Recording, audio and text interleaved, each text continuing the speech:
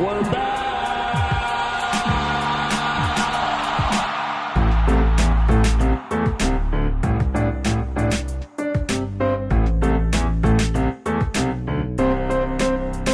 Just give me another beer.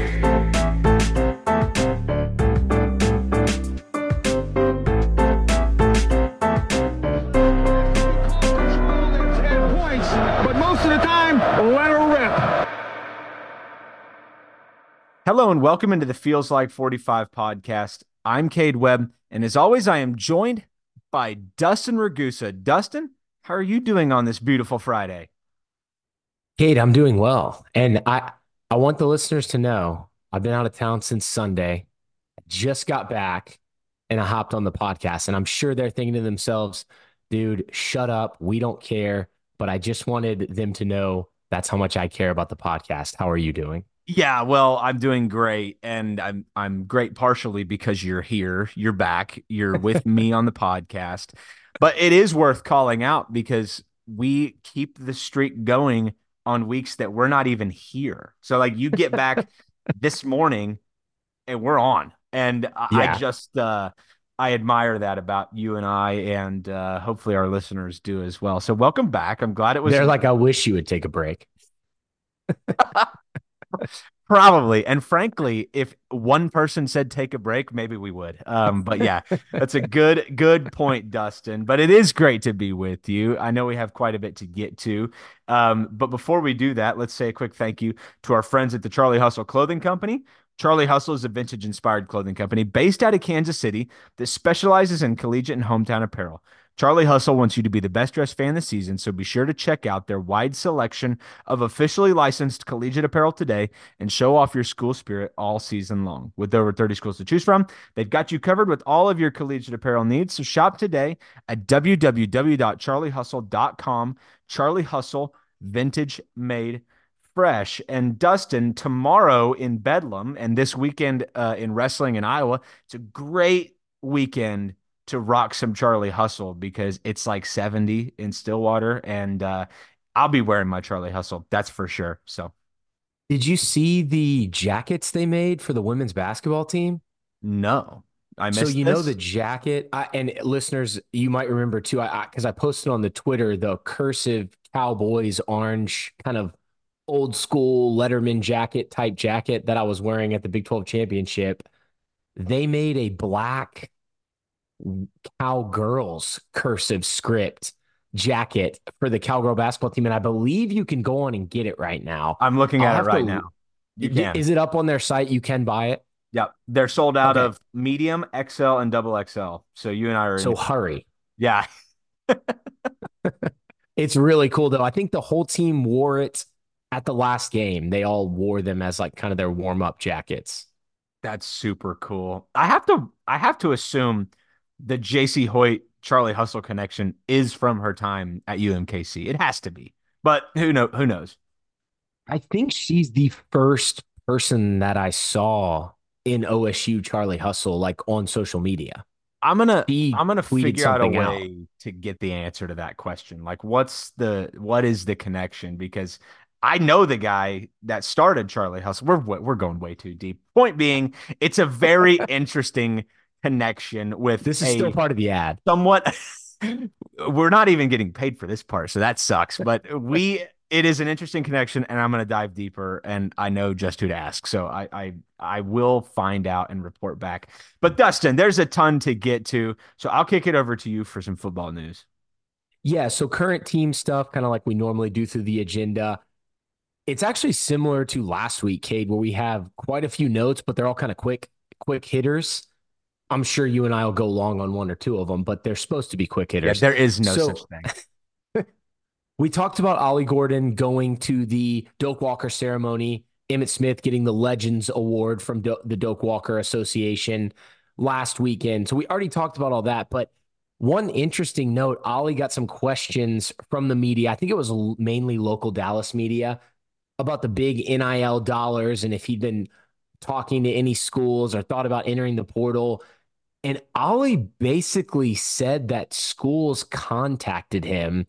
Hoax Report is reporting they heard it was TCU and Missouri were the two main players. that were interested in trying to pry Gordon away from Oklahoma State. And actually, Ollie had a quote saying, it's a great program, great coaching staff, talking about Oklahoma State. And they make sure that I feel like I'm at home.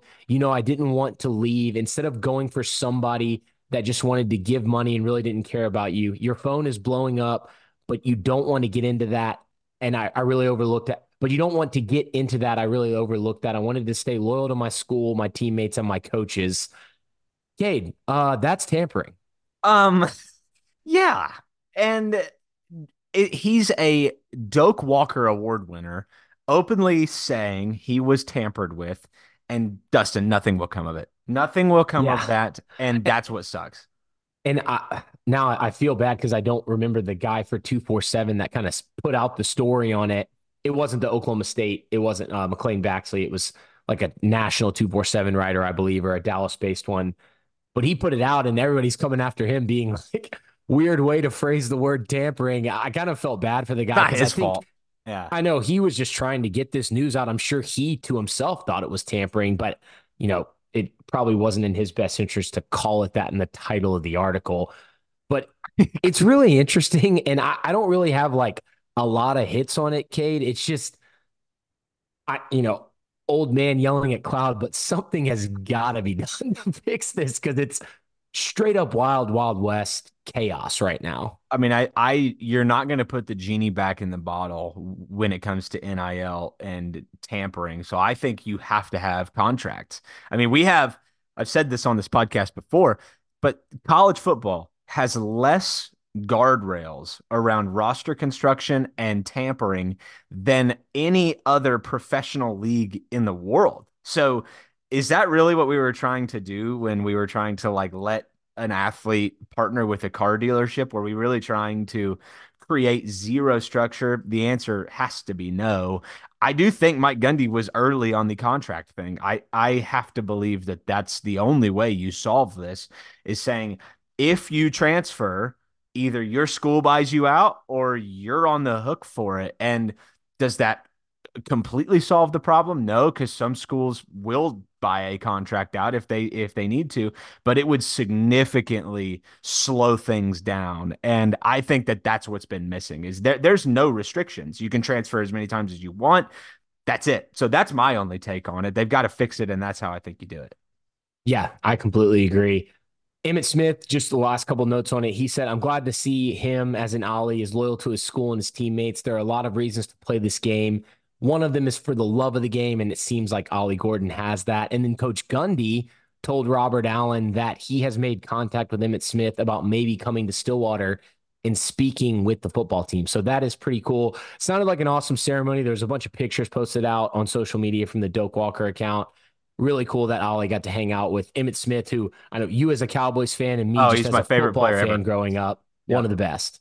Yeah, 100%. I may try to figure out how to be a fly on the wall for that conversation, but Emmitt Smith, without going too deep, that's like my childhood right there. Like young Cowboys fan, he's the guy. So that's pretty awesome. Yeah, really cool stuff. Speaking of the Oklahoma State football team, we noted last week that they get started with spring football practice on Tuesday, March 26th. So we're about a month out, a little over a month out from that. Coach Gundy talked with the media. I think it was just like a couple quotes about him being back. He said they're doing good. We were gone until this week, talking about this week we're recording. We saw a little bit of it, of the workouts. It's been very enthusiastic. It's a very mature group. We have guys back that are old and that have played a lot of football. I've met with them a couple times as a team and talked to them about staying humble and that they're only as good as their next day. We expect them to push and push really hard. We have enough leaders and enough maturity in that group that they should be able to take care of that themselves. The coaches should be able to sit back and watch the show. So I think it'll be pretty cool. I know that on Tuesday, the coaches were out in the afternoon for the first time with the team, going over some new schemes on both the offensive and defensive side of the football. The rules kind of allow the coaching staff to spend a certain amount of time each week in meetings and on the field with walkthroughs. They can't do like a lot of stuff with the ball, a lot of run throughs, obviously nothing in pads. I know last offseason, it was a lot of going through Brian Nardo's scheme. And I think they're kind of still tweaking some things on the defensive scheme. I know the defense was inside the practice facility testing out that new field turf service that they installed in the Sherman Smith Center. And then the offense was outside working in that nice 70-degree weather. Mhm. So sounds like football practice is already kind of kicking up with those workouts, and then they'll get into the true spring football in about a month. Yeah, can't wait. It'll be here before we know it, and it's one of my favorite times of the year. There's a lot of storylines this year.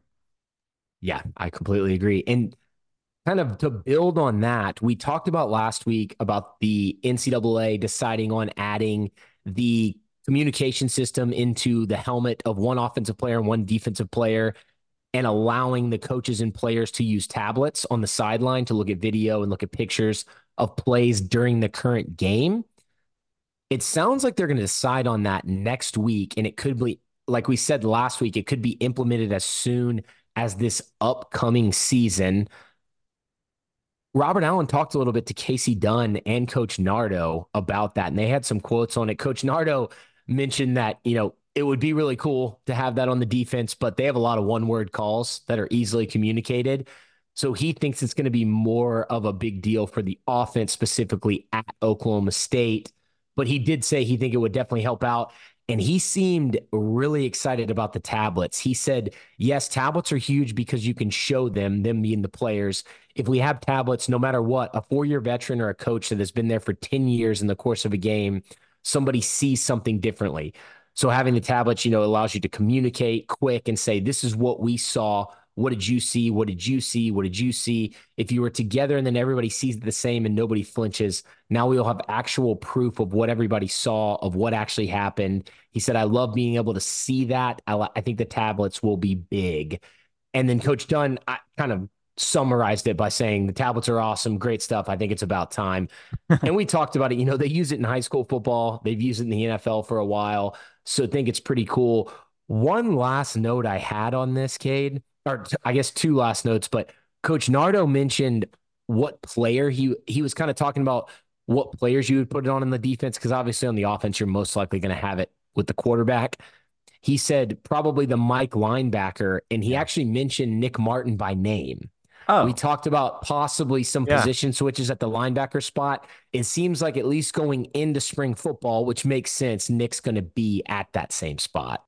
Oh, I don't want to breeze past the technology portion of it, but I'll just say it's long overdue. I think that catching up to the NFL in that regard is a great idea. And the thing about Nick Martin moving anywhere other than middle linebacker is you're sacrificing his speed to one side of the field. And that's the biggest thing for me. Does it help you in other areas? Potentially, but it's not shocking to me that at this point in time, they may not be thinking about that. Yeah, I agree. And then that second note that I was talking about, apparently Oklahoma State was offered the headsets and the tablets during the bowl game, because there were 6 bowl games that did it. And Texas A&M not only declined, but they also declined to allow Oklahoma State to do so, according to Pokes Report. Why did So Texas A&M get to call the shots in this regard?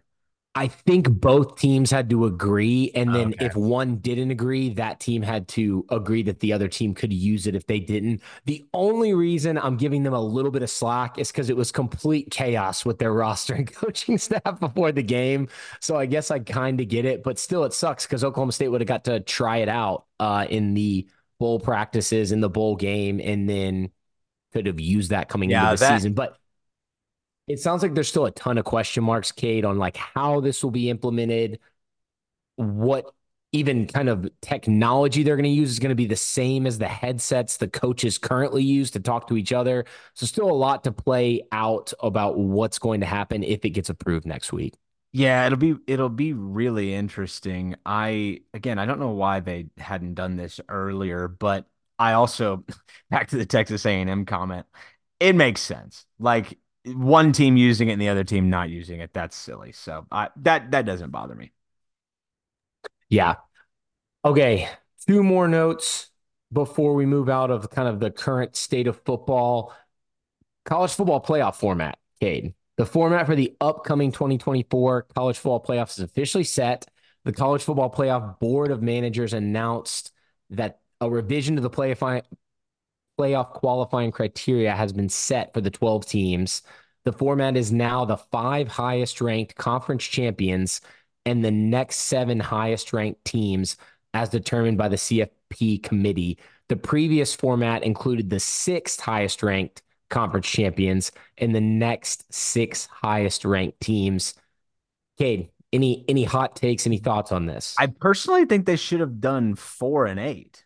Like, Yeah. because the Pac-12 is no longer a thing. So, uh, are you gonna put like a, low 20s ranked Houston or I'm sorry, Houston's now in the Big 12. Tulane, for example, out of the Yeah. American as an automatic qualifying 5 seed with a home college football game. That's the only thing that's like, I don't know if that was the right call, because I think the intention was the Power Five that used to be Power Five, now it's really kind of Power Four, get an automatic bid. But I find it strange that you could be potentially giving an automatic bid to a group of 5 qualifier out of the American that won 7 games, for example. So it's very strange in my opinion, but we'll get over it. Yeah, those are kind of my thoughts. I don't really have any other takes on it. It just seems kind of weird for that 5th conference champion spot, but also, yeah, maybe it'll work out and it'll work out really well. Either way, I'm excited for the 12 teams. And also, according to the release, the Uh, format will officially shake out like this. So, under the 12-team playoff format that begins this fall, the 4 highest ranked conference champions will be seeded 1 through 4, and each will have a first round bye, while teams seeded 5 through 12 will play each other in the first round on the home field of the higher ranked team. The quarterfinals, finals, and semifinals will be played in New Year's Six bowl games. The national championship game will continue to be at a neutral site. No conference will qualify automatically, and there will be no limit on the number of participants from a conference. And obviously, I'm sure the SEC is happy about yeah, that last half of that exactly. last sentence. That's exactly what I was thinking. I think we got asked this question, Dustin. Would you rather be a top 5 automatic qualifier and not host a home playoff game? Or would you rather be a 5 through 12 and have to go through one of the automatic qualifiers and get a home playoff game? What would you prefer? It's a great question. Having a home playoff game in Stillwater would be so awesome, but it would be great to kind of have that bye and know that you were good enough during the season to get a top 4 seed. I don't know. What are your The thoughts? idea of catching like a Penn State in Stillwater or, an Oregon, for example, that lost 2 games would be so awesome that part of me would just selfishly love to see that as a fan. So Yeah, like I couldn't imagine the vibes if like Ohio State loses 2 games, but they get the 11 spot and Oklahoma State hosts as a 6. Could you imagine that in Stillwater? that would So be insane. Like if you that's could guarantee me LSU in yeah, like Stillwater in a playoff game, then yes, I would probably be okay with not having a I 1 through 4. I think that's where I would be like, yeah, I could get more excited about that. But I mean, obviously if you're a national title contender, you would love to be in that top 5. But selfishly as a fan, getting a team like that in your stadium would be amazing. Yeah, either way, it would be awesome. And I think either way, with this new format, Oklahoma State has such a great shot Oh my of gosh. making it in there every single year. Like this year, this Yeah, may be a reality. So it's awesome. yeah. So it's great stuff. And the last note we have kind of on the current football, we talked about the NCAA video game coming out, the teaser trailer, Ollie Gordon's ranking. Now it's been officially announced. Oklahoma State University's assistant athletic director for coordination of NIL, Barry Hinson, told Pokes Report on Thursday morning that Oklahoma State will be involved in the EA Sports college football video game that is due for release this summer. The company sent out contracts for the majority of scholarship college football players. Players from all 134 FBS teams can opt in to be a part of the EA Sports video game, officially setting the athletes up to be compensated for a video game for the first time. Hinson said, we, Oklahoma State, are involved in the game. EA Sports is just allotting for the 85 scholarship players, so it doesn't include the walk-ons in the program. So that's kind of one interesting note. And also, it's been released that each player that opts in will receive $600 with a basic agreement and a copy of the video game that will be in the various formats. Players who do not opt in will be represented with a generic player avatar. With more than 11,000 players expected to opt into the game, this is believed to be the largest group NIL partnership of its kind. And EA Sports will also pay out additional NIL rewards to the ambassadors that they will employ for the game, which I think Ollie Gordon will most likely be one of those. I would imagine. I mean, he's going to be he's a superstar. I would think so. Additionally, I can't imagine opting out of that. You get a free $600 in a game and you're in the video game. I could not imagine opting out of that, but you're going to have guys do it. And that is that's sad, but ultimately we're going to get this game. And the fact that obviously Oklahoma State being in it is great. We kind of expected that, but there were rumors for years that, you could see teams like Notre Dame and, USC. I remember those two programs specifically were causing some issues. So to see everybody make it in is great. I think Notre Dame, to your point, actually caused the late release of that announcement we just talked about. They were the last school to sign so they could say all 134 FBS teams that signed. Makes sense because that was the team that everybody was like Notre Dame said, we're not going to be part of it unless our players can, make money off of it, which it's just so look at me for Notre Dame, but who cares? And Cade, the sadder thing about opting out is I get it. Like some of these players may not think $600 is enough. Maybe it's not enough. But the thing is, we're just going to create you in the game. That's the thing. Unless they remove that feature altogether, which is a massive part of the game itself, it doesn't matter. I'm making you either way. Yeah, that's where kind of I would be like, hey, either way, it's kind of puts the players in a tough spot. Either way, you're going to be in the game. One way you're going to be in and get $0. The other way, you're going to get 600 and a copy of the game. So you choose. One of the interesting things I read yesterday was that the transfer portal is expected to be part of it, which is expected. But like, how deep can you go? Like, can I ask a player to enter the portal if I'm running a program and I'm like, we need better at left tackle, and I can go get this guy? Can I pull a Dion? Can I kick a guy off and put him in the portal? That would be. I hope so. But because that's how it works. And I'm just curious how realistic they'll make it because it is cutthroat. And can I put a guy in the portal against his will? That would be a question I have. Against his will. I love it. I mean, I think that feature is going to be in the game for sure. I think so. Yeah, I do. It's going to be a lot of fun. We'll continue to talk about it because it's such a big thing in college football. And this is a heavily college football influenced podcast. So we will continue to keep you updated. Hey, let's hit a couple of quick recruiting notes before we switch to basketball. Tamarick Johnson and Willie Nelson have both earned prestigious all-state team selections in the state of Texas. Linebacker defensive end Tamarick Johnson from Midlothian Heritage and cornerback Willie Nelson from Longview were both named to the Texas Sports Writers Association first team 2023 Texas 5A all-state team. This week, the 6'3", 210-pound Johnson is already on campus, and this past season had 50 total tackles, 17 and a half tackles for loss. Johnson led Heritage in sacks with 8 this past season, and over his career, he racked up nearly 30 tackles for loss and 15 total sacks. Willie Nelson, also on campus this spring, 5'10", 170-pound cornerback, helped his team to a perfect 7-0 district record and logged 50 total tackles with 6 PBUs while leading the team with 6 picks. He also returned 2 of those picks for TDs.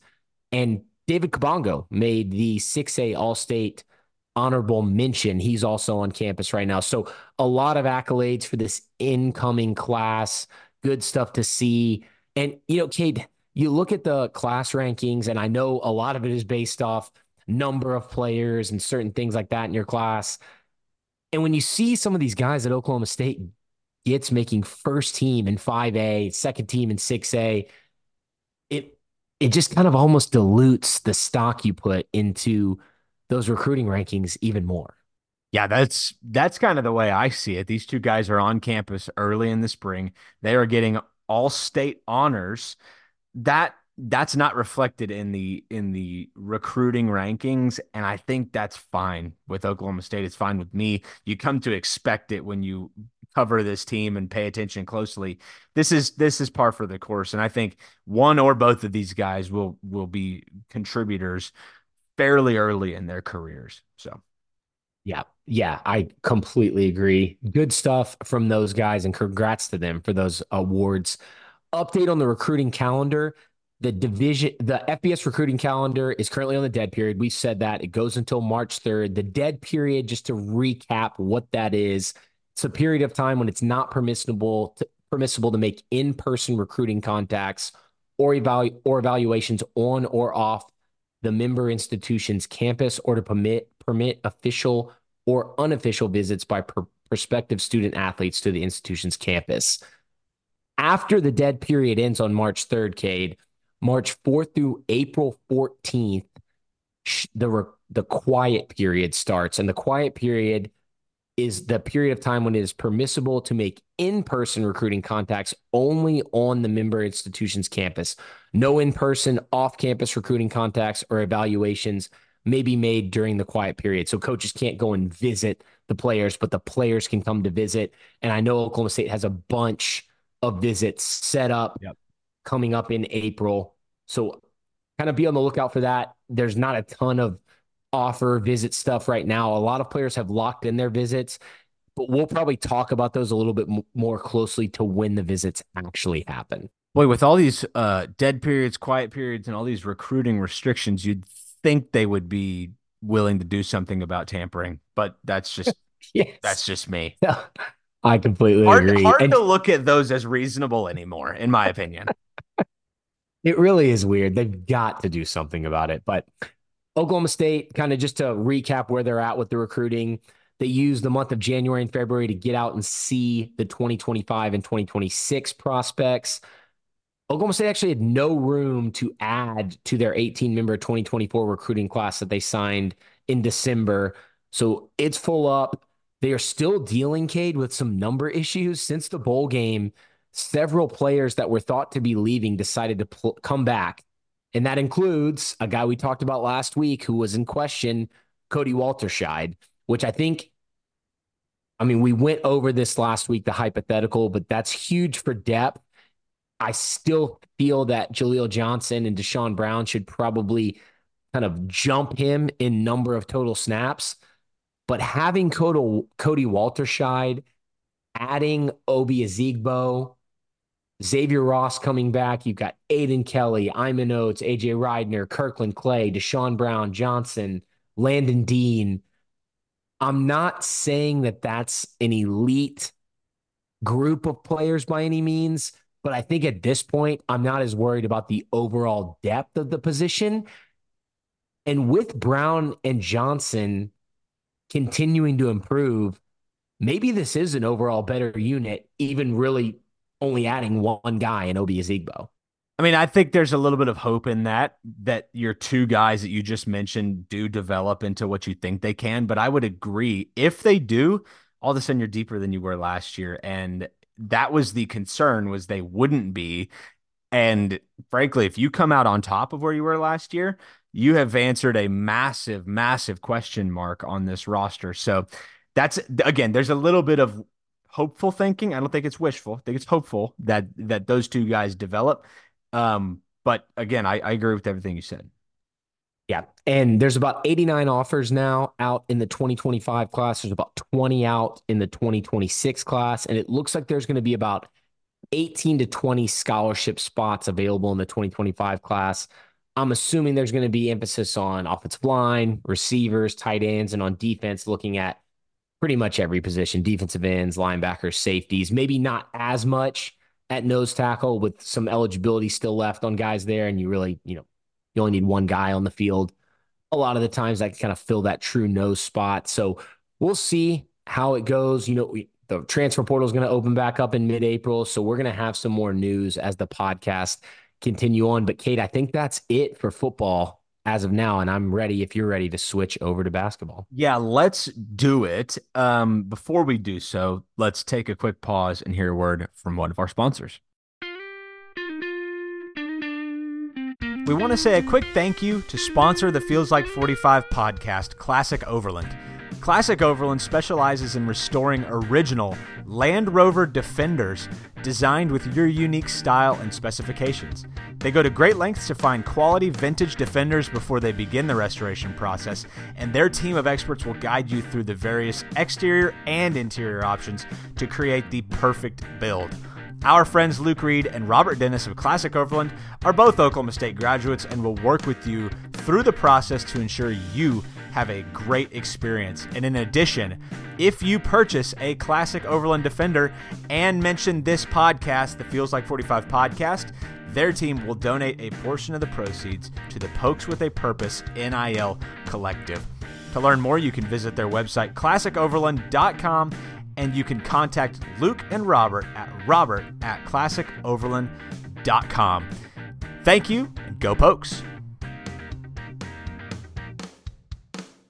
Well, Dustin, that was a big week for Oklahoma State basketball. And there's a lot of ways you can take this. You could take it down the direction of Mike Boynton's comments last week, putting himself out there, the program in this position that it was, 2 conference wins at the time with a trip on the road to Cincinnati. You haven't won a conference game all year, and a ranked BYU coming to town.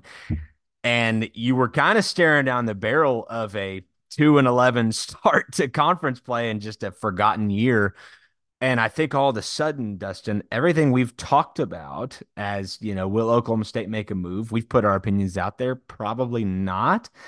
Now I think that becomes much more unlikely based on you beat BYU, you beat Cincinnati on the road, and you're going to get Oklahoma in Stillwater in a game that they're kind of limping around. Oklahoma State's on the up.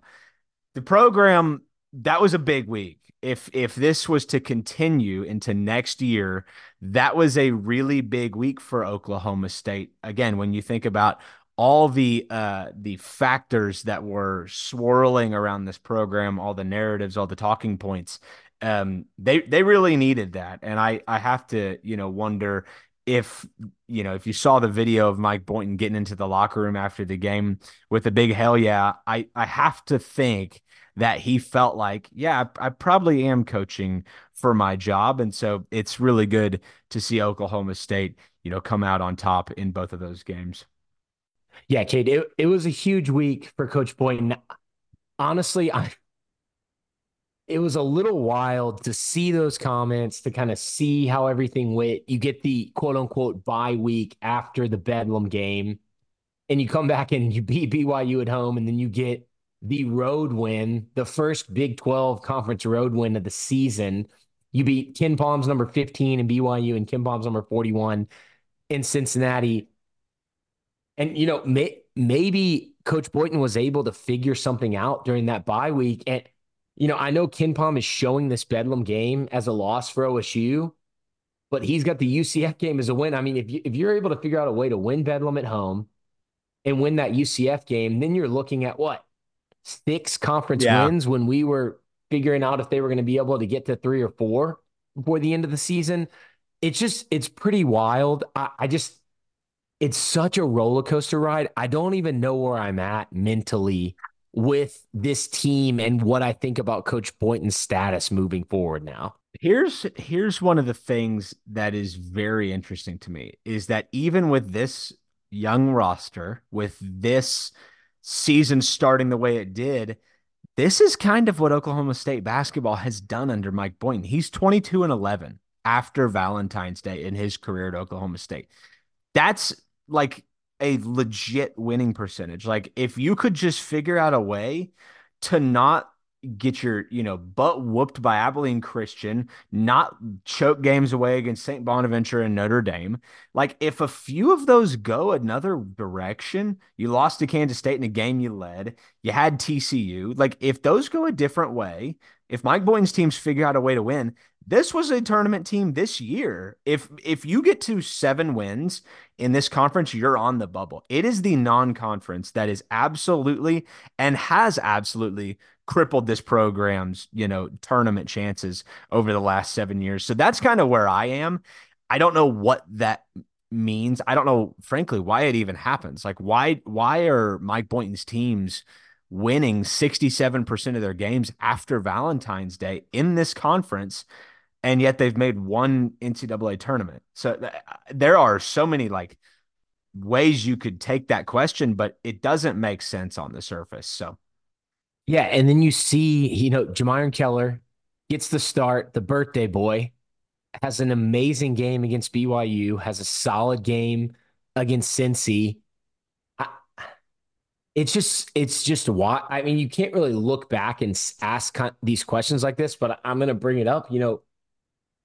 Was Bryce Thompson getting more minutes than Keller hindering this team? I mean, um, should it take this long into the season for Mike Boynton to figure that out? Should it take a full week off, which they don't normally get, for him to figure this stuff out? I mean, I'm glad it's worked these past 2 games. It's just so confusing what is happening at this point in the season. You're inserting this guy into the starting lineup that hasn't been playing a ton this season, and you go on this little 2-game win streak against 2 solid basketball teams, one of them on the road. I'll say this. I think you're right. I do think that Bryce Thompson, and I'm not even knocking him specifically, but he's kind of a spot up player. He's not overly athletic. He's not great on defense. He's not great with the ball in his hand. And when he's not shooting well, he's really ineffective and kind of the ball stops. I remember the ball used to stop with Lindy Waters quite a bit. Jamiron Keller comes in, and now you have two penetrating guards. You had one with Javon Small and Bryce Thompson on the floor. Now you've got two, and all of a sudden everything opens up. John Michael Wright's hitting threes. Brandon Garrison's getting layups at the rim. Keller's getting downhill. Everything flows better. I mean, they frankly should have beaten Oklahoma. They should have won 4 of their last 5 games, and those are all games that Jamiron Keller started. And so you're right. It absolutely should not take Mike Boynton this long to figure these things out. And you would hope that, after 7 years, some of those lessons have been learned, like, get these kids some real minutes. I mean, if you look back to Jamiron Keller had 18 points against New Orleans, 10 against Houston Christian, 8 against Tulsa, 7 against Oral Roberts. Like, it's not like he did nothing. Like, he was an intriguing young guy. And once he finally gets minutes, look what happens. He drops 22 against BYU, 15 on the road against Cincinnati, hits 5 clutch free throws in crunch time that if he doesn't hit them, they don't win that game. I mean, he's got to be on the floor. And frankly, Dustin, he's probably the kind of guy that you hope that NIL can keep around. Like, if I'm taking Boynton at his word that NIL is limited at Oklahoma State, like, is Keller having a run that worries you down the road? I don't know, but he needs to be on the floor for Oklahoma State because they win games with him. Yeah. And then you've got, John Michael Wright, who apparently not practicing at all. I guess the whole team experienced an illness, sickness throughout that kind of bye week. John Michael Wright doesn't practice at all. They're just trying to keep him hydrated. He scores 13 against BYU. Maybe they just need to get sick more. I'm not sure. It seemed to help there. But yeah, I completely agree with your take on Keller. Brandon Garrison continues to be amazing. Or, I mean, really, really amazing, honestly, for a true freshman big. And then Javon Small, Kate, is this going to be one of the better players in recent Yeah. Oklahoma State history that gets forgotten maybe because of how bad this Oklahoma State team has been this season? Because he's a really talented player. You're probably right about that. I think that when Oklahoma State runs this back next year with this roster, he will not go down that way because he's got another year of eligibility. I think he will come back and he will cement himself. But I mean, you're right. Like, Kendall Smith is a great example of this. That guy elevated Oklahoma State to a point where they should have made the NCAA tournament, but they didn't. And people forget how good he actually was. I think Javon Small is that as well. I mean, he makes this team better. And frankly, he makes things really, really easy for Brandon Garrison down under. So Yeah, and I mean, just to kind of wrap up what we were talking about, but with the Cincinnati game, you still see some of those issues from before that bye week happened. Some turnovers, some bad defense at the end of that Cincy game. They looked exhausted. I'm sure that had to do with them being sick.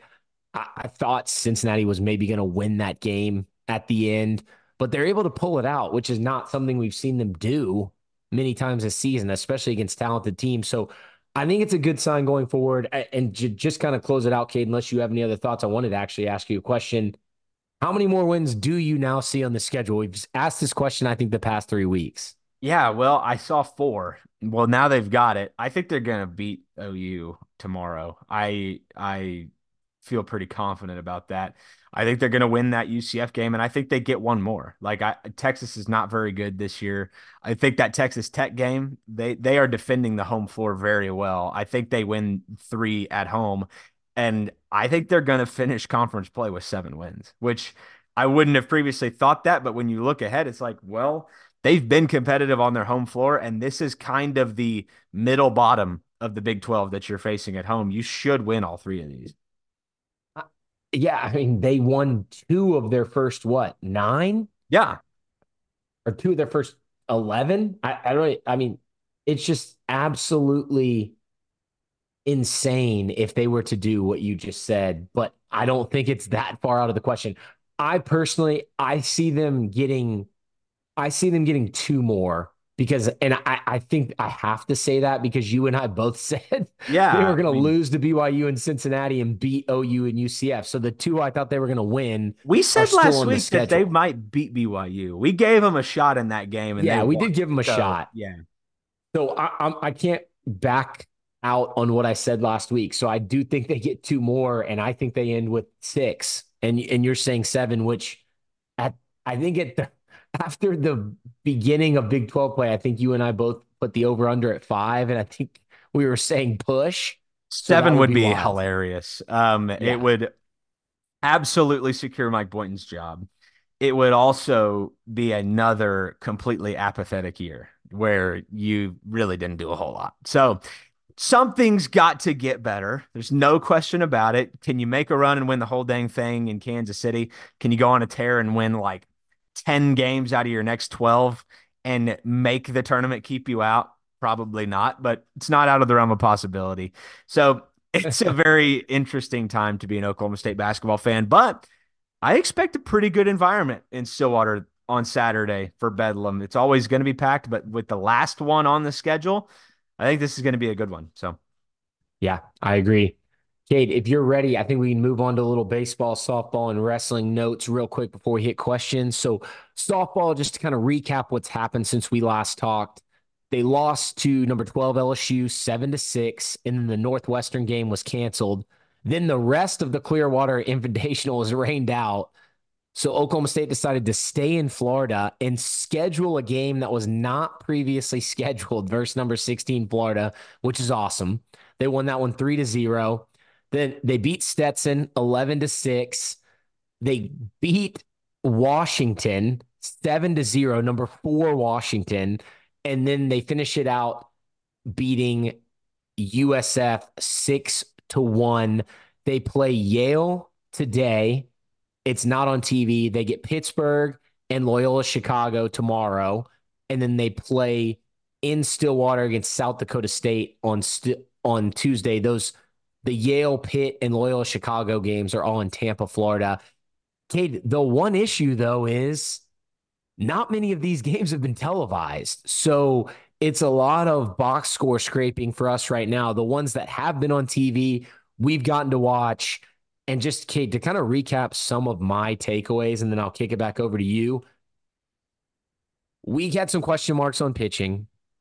We knew Lexi Kilfoyle was good, but needed to kind of round into form. Kenny Gajewski, we know he's kind of looking more at the data analytics, trying to do some stuff that Florida State did last year with Sandercock and mixing in Kilfoyle as a reliever, bringing her in later in the game at times, starting her sometimes. Well, she threw a complete game shutout. Rosenberry has looked really good, and I said last week I wanted to see more from her to really believe it because she looked good early in the season. Aycock had some issues with Stetson, but then was amazing and pitched the entire game against South Florida. I think the pitching has kind of rounded out into form.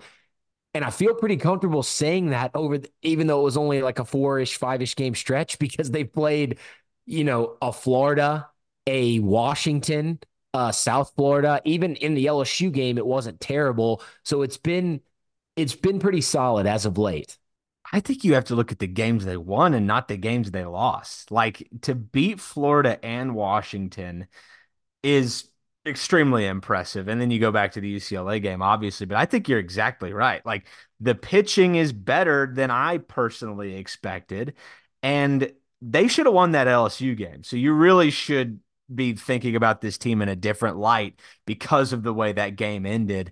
So Dustin, I think it's as good of a start as you could have expected to this season, probably even a little bit better considering the caliber of opponent they've been facing.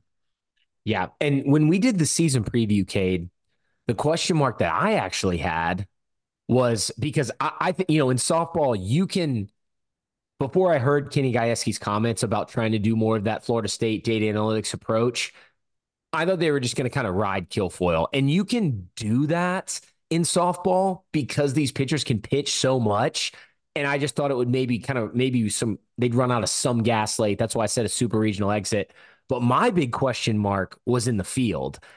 And it still is a little bit of a question mark. Kenny is still tinkering with the lineup, which I think is fine because you want to figure it out. And with so much youth on this team, I think it was hard to figure it out until you truly played games. But Rosie Davis, who'd been playing a lot of second base, has been playing some shortstop now. Caroline Wong, who is one of the catchers along with Aubrey Schneidmiller, has been getting some run in right field. We saw Sophie Page play second base when Davis was at shortstop. And then Katie Lott, who's been struggling a little bit, has sat. And I mentioned Wong in right field. Claire Tim has been playing some in left and center and even some in right. Hayden Sokolowski, Scotland David, Jillian Pouillard. They are now kind of all rotating into the outfield, and Lott has not been playing as much lately. So I think Kenny's still trying to figure it out. I don't think it's going to be as big an issue as I initially thought, because I think I see some things I like in the field from the players that are fitting out there. And I think you have to have Caroline Wong in the lineup because of her bat. So I actually like that he's still tinkering with the lineup, because once they figure it out with how the pitching has looked and how they've looked at the plate recently, I think the sky's the limit for this team. I think so too. I think that the problem is you're in a conference that features Texas and Oklahoma, and Texas has an up year right now, it would appear. Like they're really good. So that's the only issue I see. Oklahoma State is going to win a ton of games, but they have two juggernauts in this conference. And Yeah. usually it's just one and them. No, it's a great point. And yeah, last note I have, Talon Edwards continues to be amazing. So love to see it.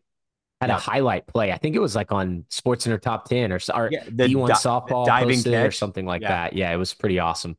Yeah. Okay, moving on to baseball.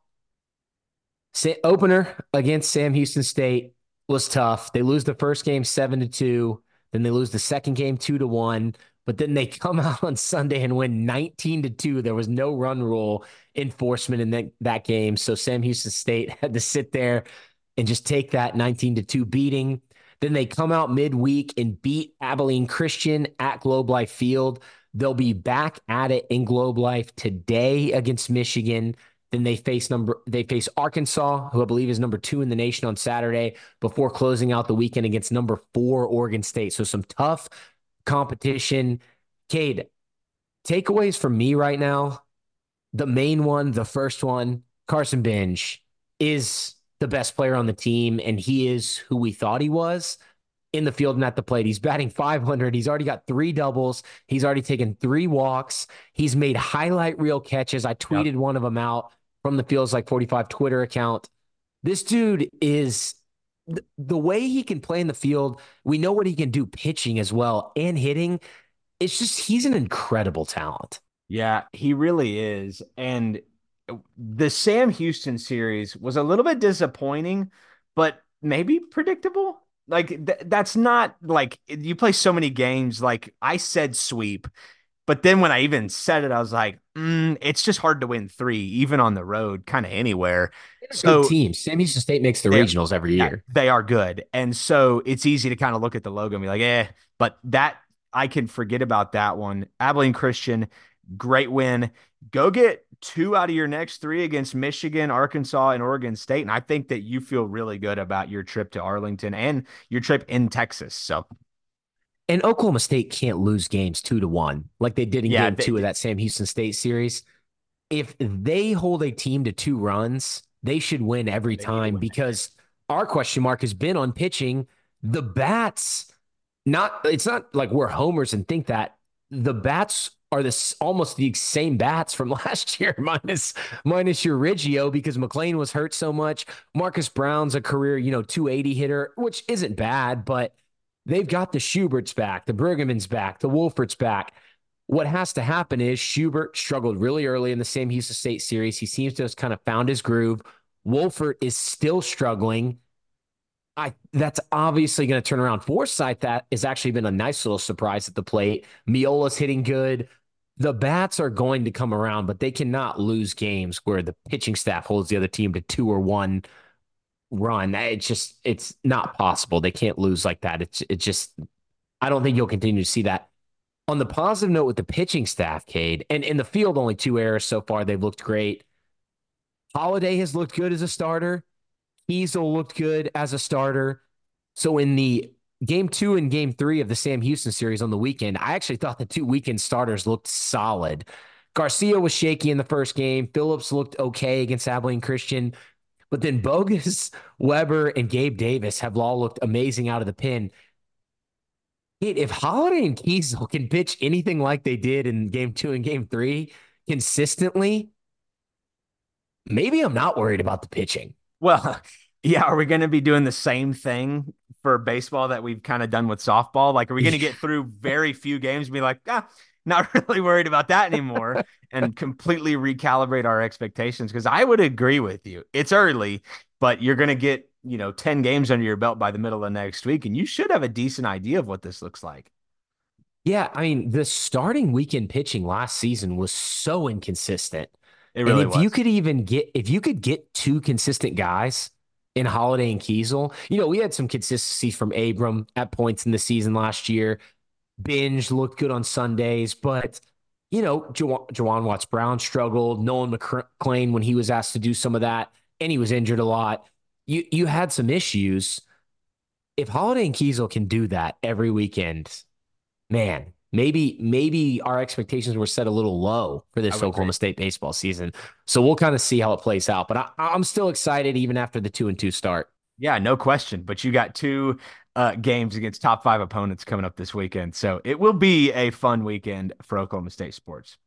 Yeah, and try to watch them if you can, but I won't blame you if you don't because they're on Flow Baseball, which is super annoying. Really tough. Yeah. Especially these big games. Yeah, so I try to, get on a Discord or streaming and illegally do it. Or don't. Dustin, yeah, I'm not condoning it. I'm just saying that's an idea. Yeah, sorry. And then Cade, lastly, wrestling. We knew it was going to happen. We weren't worried at all. An absolute butt whipping Oklahoma State put on OU in the Bedlam, 34-9. It should have been even more. I think there was one match that didn't go Oklahoma State's way that should have. And that sets 14-0 Oklahoma State, 8-0 in the Big 12 Oklahoma State to face Iowa this Sunday, 2 p.m. Central Time, to a sold-out stadium. I'll be there. Shout out to my guy, Eric. He is at EHAMMUSMC for sending us some tickets to the match. I'm very, very excited going with my dad, one of my brothers, and our friend of the pod, Alex Fuller. We will be there loud, rocking, probably wearing some Charlie Hustle gear. I'm very pumped, Cade. It's going to be awesome, and I think Oklahoma State can take it. Yeah, I mean, shout out to Eric. That's a awesome, thing to hit you up for. And I'm glad you were able to use them. So it's awesome. But I remember 5 years ago when Iowa came to Gallagher-Iba, I was at that duel. I'm not a big wrestling guy. Not that I don't like it. I just I don't watch a lot of it, but that was the loudest and one of the most fun Oklahoma State sporting events I've ever been to. When Piccinini pinned Spencer Lee, I mean, it was like one of those moments that I don't think I'll ever forget how loud it was. Like a bomb went off. So it was a pretty spectacular afternoon, and look forward to more of it this weekend. If you're not going to get to Stillwater, I can't. I would love to, but I can't. You should get there. That's going to be must see sports. So it's awesome. Yeah, and Kate, to show you how like trying to get prepared I am, sold our Thunder tickets tonight because I don't even want to risk losing my voice Good for you. for this on Sunday. That's one that you will lose your voice at. There's a lot of shouting. So not that we would probably lose our voice at the Wizards. I think the Thunder favored by like 14 or something like that right now. But all that to say, Cade, it's going to be a great time. Thank you so much for the tickets.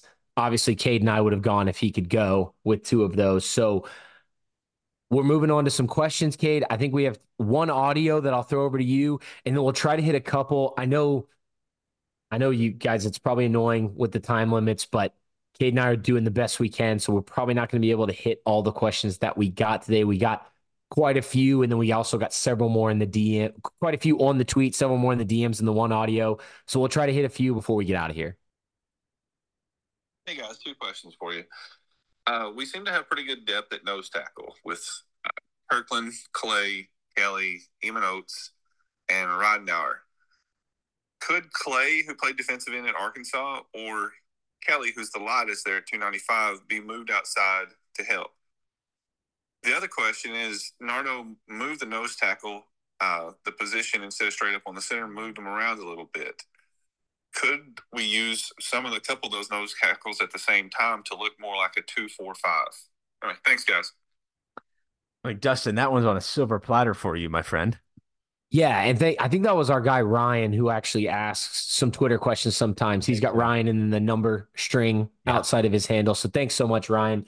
And Ryan, I think you asked this on Twitter and we didn't get to it the other week, and I had written it down, and I'm sorry for forgetting that. Thank you so much for sending it in audio.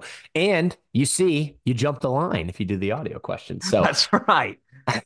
Okay, so we're talking about the depth, and since you sent that question, I'm assuming you hadn't seen the news yet of Cody Walterscheid, which I hadn't seen it until it was posted by Robert Allen, that he'll be back at defensive end.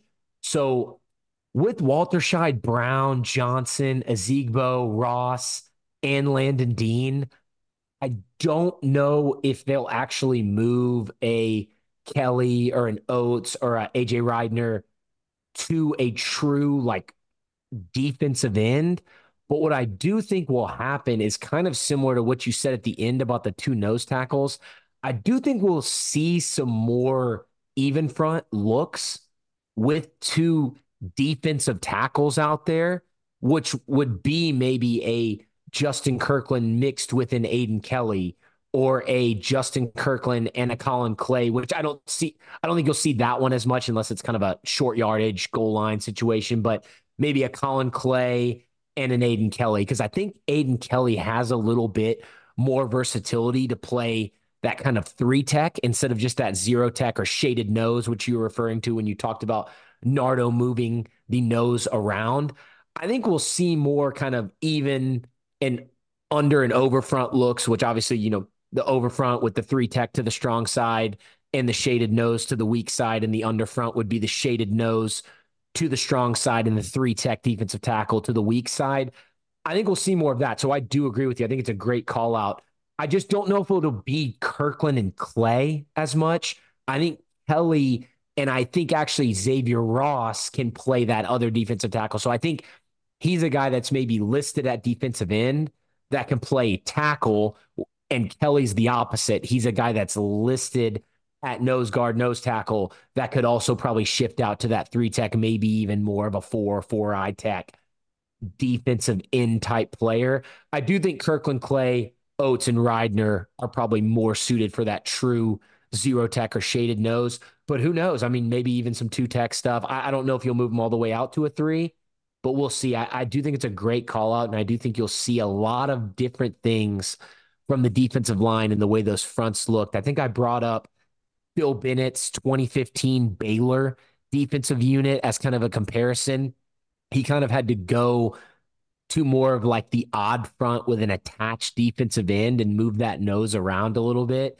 So I think we could see all of that. I'm very excited. I think if you're going to extreme camp this year, I know I've said this on a recent pod, I would try to stick in the defensive position group rooms and the defensive meetings because I think that's going to be where the fun's at. Dustin, I have nothing to add to that. That was outstanding. Thanks. I love the question. Sorry for rambling on about That was it. great. Cade, we've got a couple about basketball. I might be able to squeeze two of these into one question and shoot it over at you. So Bill Mynat, our guy at Bill My Geo guy, says, re-asking a question I asked to Cade a few days ago. If men's basketball doesn't make any staffing changes, are there reasons to be optimistic next season isn't going to be more of the same? Is the argument these freshmen are so talented that they'll overcome poor coaching and development? And then Kevin House at Kevin_House1 says, do you feel like head coach Mike Boynton knows he has another year? So maybe he made the statements about NIL to boost fundraising in hopes of keeping his core and adding depth through the portal. So kind of some questions on optimistic and outlook as we move into next season. Yeah, I love these questions. Both of them very thoughtful and good. So I'll go with Bill's first. I don't think that I would be all that optimistic that things would be radically different going into next year with no staff changes, which is what Bill asked. If OSU doesn't make any staffing changes, are there reasons to be optimistic? I would say if you are optimistic, it would be because you do believe that the freshmen are so good that they will gel together and they will elevate their own coach. That's a bit of a stretch based on what we've heard. So I would actually think that if things stay the same, I would be shocked if things stayed the same on the assistant side of the coaching staff. I don't know anything here. This is just totally me spitballing, but I have to wonder if the seat is hot enough on the head coach if they say, okay, look, you can come back. We're going to give you X amount of dollars out of this bucket, but you got to do something. I don't know. I think to answer your question, Bill, I think there are very few reasons to be optimistic, but the reasons are the players. I think you're starting to see them gel. I do think you have to give some of that up to Mike Boynton. His teams consistently do this. I actually wonder, though, if they do this late in the season because maybe things aren't very good. Like, I don't actually understand why it consistently happens this way. Like, are the assistants doing anything? Is Boynton doing too little? I have so many questions about it. So anyway, Bill, thank you. Great question. And then to Kevin, who asked, I'll just refresh since it's been a second since you said it. Did he make the comments? Did Mike Boynton make the comments about NIL to boost fundraising in hopes of him keeping his core? I think that's a really thoughtful question, and maybe partially. I think it was an interesting PR move, a bad PR move, in my opinion, but he's gone out and he's won 2 games. And so if he's saying that out loud, I personally don't think the NIL situation is as dire as it's being represented. I will also say that we saw this happen with Matt Rhule and Dylan Raiola in Nebraska football. Matt Rhule came out and said, well, it costs $2 million to get a quarterback. And then what happens? He gets a quarterback. So maybe there is a little bit of borrowing of a technique here. And frankly, that would be better news than, going out and kind of venting to the world about your lack of money. So if that's the case, I would be much more fine with that. Yeah, I mean, Cade, I think you laid that out perfectly. I don't even really want to add anything to it because I think I'll just be kind of repeating what you just said. But I love those questions, and I honestly love hearing you talk NIL. I love when you and I leave each other speechless. What a great feeling. Hey, I did want to shout out real quick Joey Bedenfield at UPS_poke. I completely missed this in my notes. He's the one who put that BT question into my head that I asked you. And I had made a note to shout him out. He said, is this team better without Bryce Thompson? Yeah. So it's a great shout question. Him out for that. We answered that one earlier, but yeah, the answer is yeah. We'll do just 2 more quick ones. And I actually think we got through a majority of them, which is great. Yeah. So Chris Gibbons at Chris74 Gibbons says, can we put a vertically mobile roof in GIA that expands and contracts based on ticket sales. Certainly AI can figure this out. Chris, that would be pretty cool. I think, I heard Coach Boynton talking on his radio show, Kate, about South Carolina's basketball stadium holds like 18,000 Oh or my something like that. gosh. So and he was like, they never fill it up because that's where Coach Boynton played. You probably knew that if you're listening to this podcast, but I think other schools have this issue with when basketball is good for a long period and then has a downturn, because if they make any improvements to the stadium and you're not good in college basketball, it's probably not going to draw a crowd. Look at what Baylor just did. They built a smaller stadium. Foster Pavilion holds 7,500. They got to do something about the camera angle in there, but they anticipated, like, if Baylor basketball is great for the next 20 years, then they're sold out every night. I think it's a genius move. You say, okay, we're going to guarantee that we fill up 80% of the stadium every single night. And I think at one point in time, when did they raise the roof, Dustin? 2000 and 2000? I think it was 2000. That was a probably big and bold and fun idea. I think now it would be really easy to say, yeah, they should have never done that. But it really is only because the program is not in as good a spot. Like Saturday, I just saw a tweet come out that says there's less than 1,000 Bedlam tickets. So when there's a big game, they put butts in seats, but there's just not been a very big game in Stillwater in a long time. So Yeah. It's tough with college basketball because, yeah, if like you just said, if there's going to be a down period, it's tough to fill these stadiums that are closing in on the same size as, Paycom Center for the Thunder. yeah, So you used to fill it up for Kansas, but you were beating Kansas, and Oklahoma State hadn't done that in a while. And nowadays it's like they just don't put anybody in the stadium. Sad. yeah, yeah, no, it's tough. And then M at camera one at underscore camera one underscore says signing class overview pod with Adam Lunt win. So I think we mentioned this on a recent pod. I might have forgot. So apologies if I did. We're going to do it in the middle of March, early March. We've got a date set. Just in case it changes, we won't release it yet on this podcast. And it's going to be more of like a spring preview, signing class preview, depth chart preview with Adam Lunt. It'll probably be similar length to some of our football season pods, like an hour and a half, maybe longer. I think it'll be a lot of fun. We appreciate Adam for joining. So look out for that coming soon. And Cade, I think that's all the time we have for today. I can't freaking wait for that episode. I also can't freaking wait for this weekend. There's a lot of big time Oklahoma State sports.